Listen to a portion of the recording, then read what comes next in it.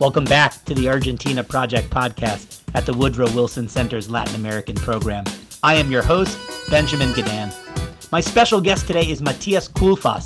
He's Argentina's production minister. In part 2 of our conversation, we discuss the outlook for Argentina's energy sector, including the critical Vaca Muerta, the future of Mercosur, and the challenges faced by Argentina's low-cost air carriers.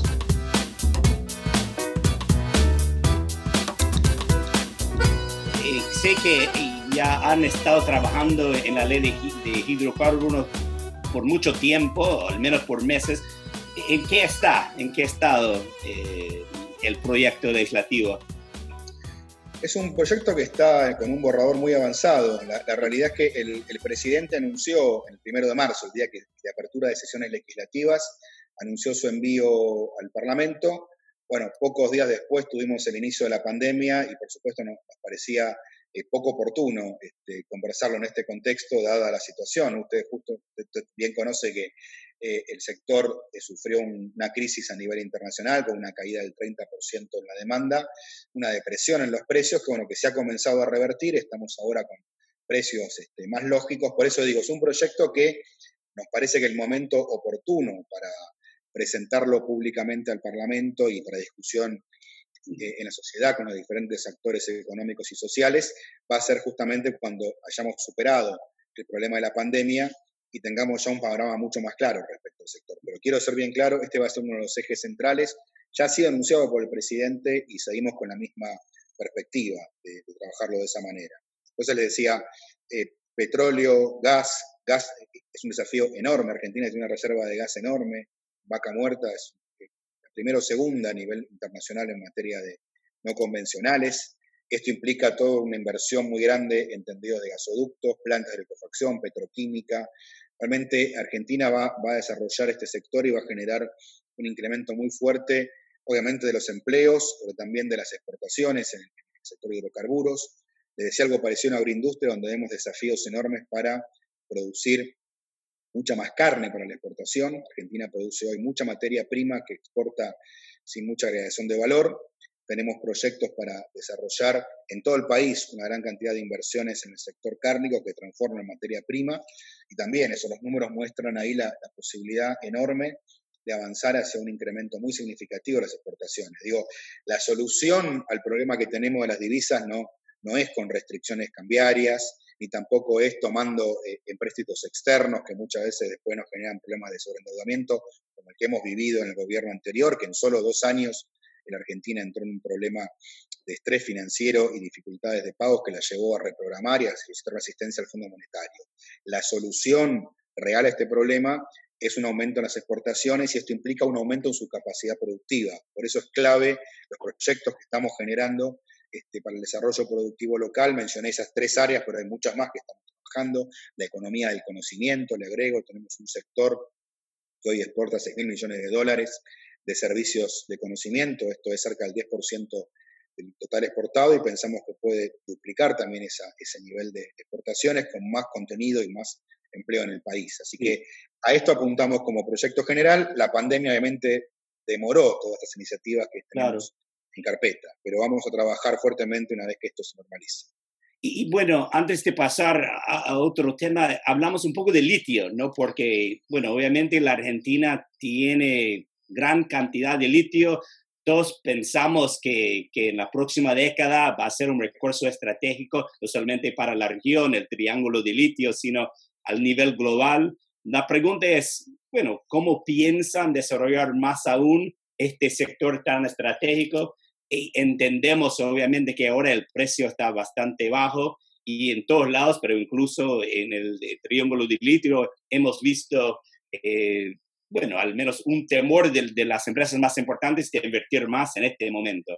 No es culpa suya, pero ¿qué hacer ahora para sostener la inversión, para poder expandir en algún momento la producción de un recurso tan importante para el mundo?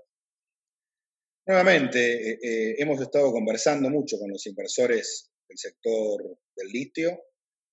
Obviamente la pandemia ha postergado inversiones o ha frenado algunas inversiones que estaban en curso y estamos convencidos que vamos a poder recuperar esas inversiones una vez que la situación se normalice. ahí tenemos desafíos enormes, tanto en lo que es la exportación del mineral, tal como es extraído, como también en toda la cadena. En Jujuy hay proyectos desarrollados por el gobierno local vinculados al desarrollo de baterías de litio. Estamos también con un proyecto muy importante de electromovilidad. Argentina tiene que entrar rápidamente a la era de la electromovilidad, introduciendo buses eléctricos. Estamos en conversaciones con inversores internacionales al respecto y también con inversores locales que puedan generar una cadena de valor, es decir, que podamos de a poco tener la producción de buses eléctricos, que claramente es unas actividades que más promete crecer en los próximos tiempos, porque es una actividad, un producto amigable con el medio ambiente, muy necesario para la vida urbana, que hace mucho a lo que tiene que ver con los proyectos de economía verde. Entonces nosotros podemos incorporar el recurso natural, que es el litio, con la industrialización tecnológica, combinando inversión extranjera con inversión nacional en tecnología, y un producto que es ambientalmente sustentable y muy, muy reconocido, que mejora la calidad de vida urbana. Bueno, con una misma política estamos favoreciendo 3 objetivos al mismo tiempo. Y eso es un tema que nos interesa muchísimo. Estamos trabajando en una mesa del litio con el Ministerio de Transporte, con Medio Ambiente, con inversores locales e internacionales, y también, por supuesto, con centros tecnológicos, que es lo que va a permitir este desarrollo, donde en Argentina ya hay capacidades avanzadas y pensamos que se pueden potenciar mucho más. ¿Hay que coordinar con otros gobiernos de la región para pensar en cómo la región pueda agregar más valor a la cadena de producción, o es algo que se puede hacer dentro de un país? Prefiero más que Bolivia ahora está en una transición política un poco complicada, pero al menos con Chile, donde las autoridades nacionales también quieren avanzar un poco más aún en este proceso de agregar más valor al litio que el país produce. Sí, por supuesto. Es una política, la política de desarrollo productivo rara vez terminan en una cadena productiva que se encierra en un solo país. Estamos en una etapa hace varias décadas, ¿no? Estamos ya hace 5 décadas, conocemos como globalización, y esto lo que ha permitido es una mayor integración entre las economías. La integración regional en ese sentido es fundamental, lo que usted menciona para el litio, que es seguro que va a tener ramificaciones hacia Chile, Bolivia y en otros países, ¿no? Porque la demanda en ese sentido va a ser muy importante en los próximos años en todos los países de la región. Nuestra apuesta por el Mercosur, que sigue siendo también muy importante, es decir, que podamos complementarnos en términos productivos y comerciales. Es decir, ese es un poco el marco general que nosotros pensamos las políticas de desarrollo productivo, ¿no? Es decir, con estados que trabajen activamente y puedan complementar las producciones entre países socios en la región. Tal vez hablamos un poco más sobre Mercosur, porque está también en un momento de transición. Mi pregunta es básica: ¿qué anticipa de la relación entre la Argentina y Mercosur? Obviamente ahora hay un desacuerdo en términos de la visión argentina y la visión de otros miembros sobre el libre comercio, los acuerdos que está negociando con Singapur, Canadá, Corea del Sur y otros mercados importantes. Y otra pregunta relacionada es si ve efectos económicos de las tensiones políticas entre la Argentina y Brasil. Hablé un poco con el canciller argentino sobre la dinámica complicada, más que nada entre los mandatorios de los 2 países importantes para la región. Pues esas son más o menos mis preguntas que tienen que ver con Mercosur. Sí. Mire, respecto a lo que son los acuerdos de libre comercio, vuelvo al punto de inicio de esta conversación. Los vemos como medios, no como fines. Me parece que muchas veces en el debate económico hay un sector que plantea que los acuerdos de libre comercio son positivos per se. El libre comercio va a llevar de manera irremediable e inexorable a mayores beneficios y al desarrollo económico. Y nuestra visión es que hay que analizarlo caso por caso, hay que analizarlo en detalle, que esos beneficios no están asegurados. Entonces, de alguna manera, parte de las discusiones que hemos tenido no tienen que ver con el objetivo en sí, que lo compartimos, que es más integración, más comercio, sino con el timing y con revisar de manera más cuidadosa los efectos. Nosotros, aparte, somos economistas, estamos acostumbrados a hacer análisis de impacto. Uno dice, bueno, vamos a generar una política, cuál va a ser el efecto dinámico de esta política. Y ahí hay resultados que son claros, que hemos vivido toda nuestra vida El tema de timing, mensurando. disculpe, ¿el tema de timing tiene que ver con la pandemia o tiene que ver con la fragilidad de la economía argentina en términos más amplios, de más que 2 años de recesión? Tiene que ver incluso con más cuestiones que esa. Por supuesto que la pandemia hoy nos obliga a trabajar más que nada en contener los efectos negativos que tiene a nivel económico y social. Eso desde luego.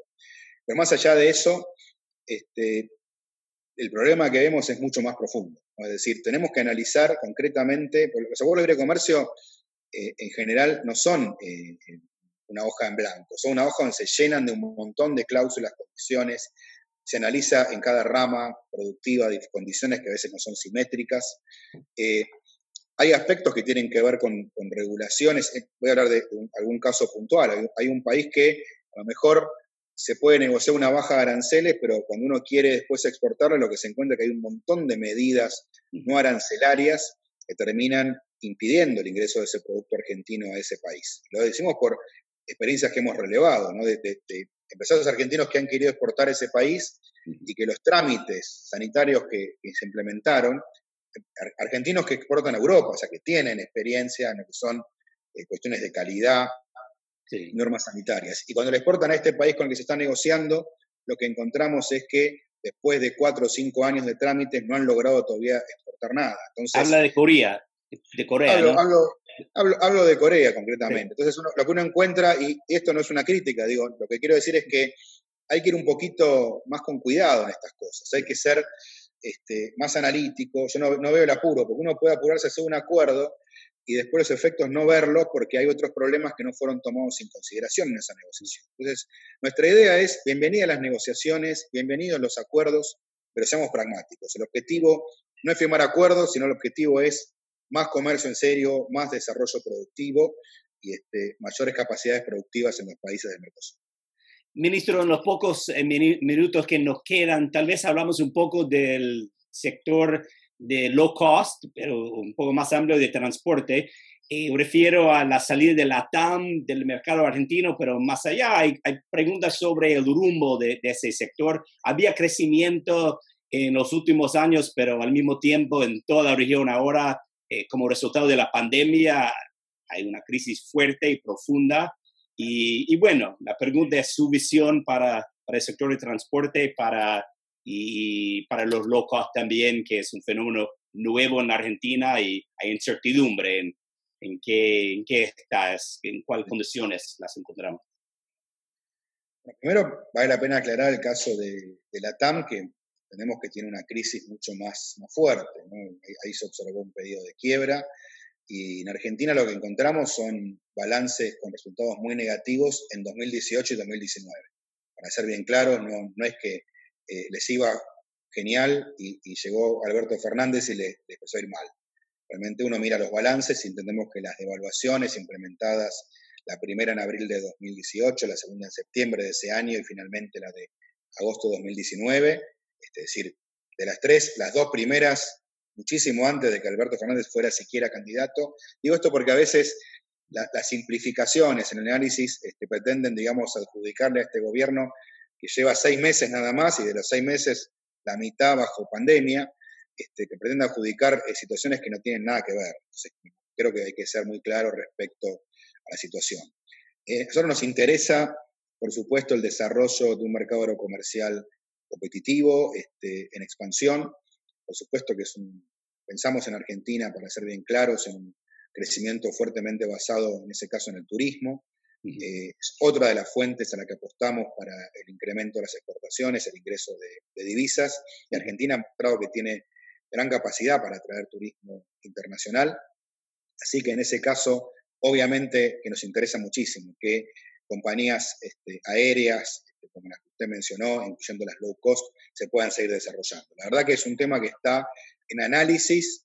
Yo he conversado mucho con las provincias porque el tema de low cost incide muchísimo en el turismo. Y encontré de todo. Encontré provincias que han estado muy conformes respecto al ingreso de low cost, porque les permitió mejorar la frecuencia de vuelos. Y otras provincias que decían, aquí no han llegado los vuelos low cost, Entonces había cuestiones por ahí de regulación agrocomercial que era interesante revisar, pero vuelvo a decir, son todos temas a discutir post pandemia. Hoy hay una crisis global, realmente. Si hay un sector afectado por la pandemia, es el de aeronavegación, porque obviamente ha reducido a niveles mínimos los vuelos, el traslado de personas. Así que, pero quiero decir, en el escenario post-pandemia nos interesa muchísimo conversar con todas esas empresas, porque sin duda, entendemos con un buen marco regulatorio, pensamos que hay espacio para todos los sectores y que realmente sea todo en beneficio de mayor turismo, mayor transporte de personas y cargas dentro de la Argentina y también a nivel internacional.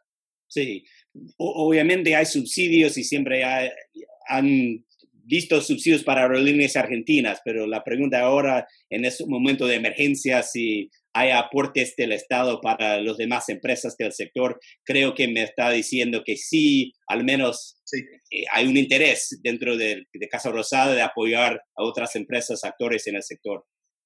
Mire, para ser bien concreto, no le puedo decir todas las empresas de aeronavegación, pero sí me consta que la TAM, porque lo hemos analizado el caso, la TAM ha recibido el apoyo del programa ATP, que le mencionaba antes, el apoyo al trabajo y la producción, y los trabajadores de la TAM cobraron este aporte que equivale a la mitad del salario, es decir, que recibieron un apoyo importante. Significativo, sí. Muy significativo para poder cubrir. Pero por eso digo, me parece que el problema de la TAM excede la pandemia. Es decir, la pandemia en todo caso agravó una situación que venía de antes, en el caso de Argentina, con 2 años de caída en sustentabilidad. Sí. Ministro, un gran placer poder conversar con usted y gracias por compartir la visión del Estado, del gobierno sobre el futuro del país post pandemia, las estrategias para crecimiento, para aumento de producción, de la capacidad de exportar. Ha sido muy interesante para mí y ojalá que estemos en contacto para hablar más en el futuro próximo. Muchas gracias y bueno, sí, ojalá podamos hablar después de la pandemia y ya contar con más precisión qué es lo que estamos haciendo, ya no para sostener la situación, sino para ver cómo crecemos y cómo Argentina puede crecer, no un año o dos como viene ocurriendo en los últimos tiempos, sino una década. Necesitamos crecer sostenidamente mucho tiempo. Y bueno, y cuando puede viajar, está invitado a visitarnos en el Centro Wilson para organizar actividades en Washington, para todos acá tengan un mejor conocimiento de los planes del gobierno nuevo en la Argentina. Un placer. Un gusto. Gracias. Un abrazo. Un abrazo.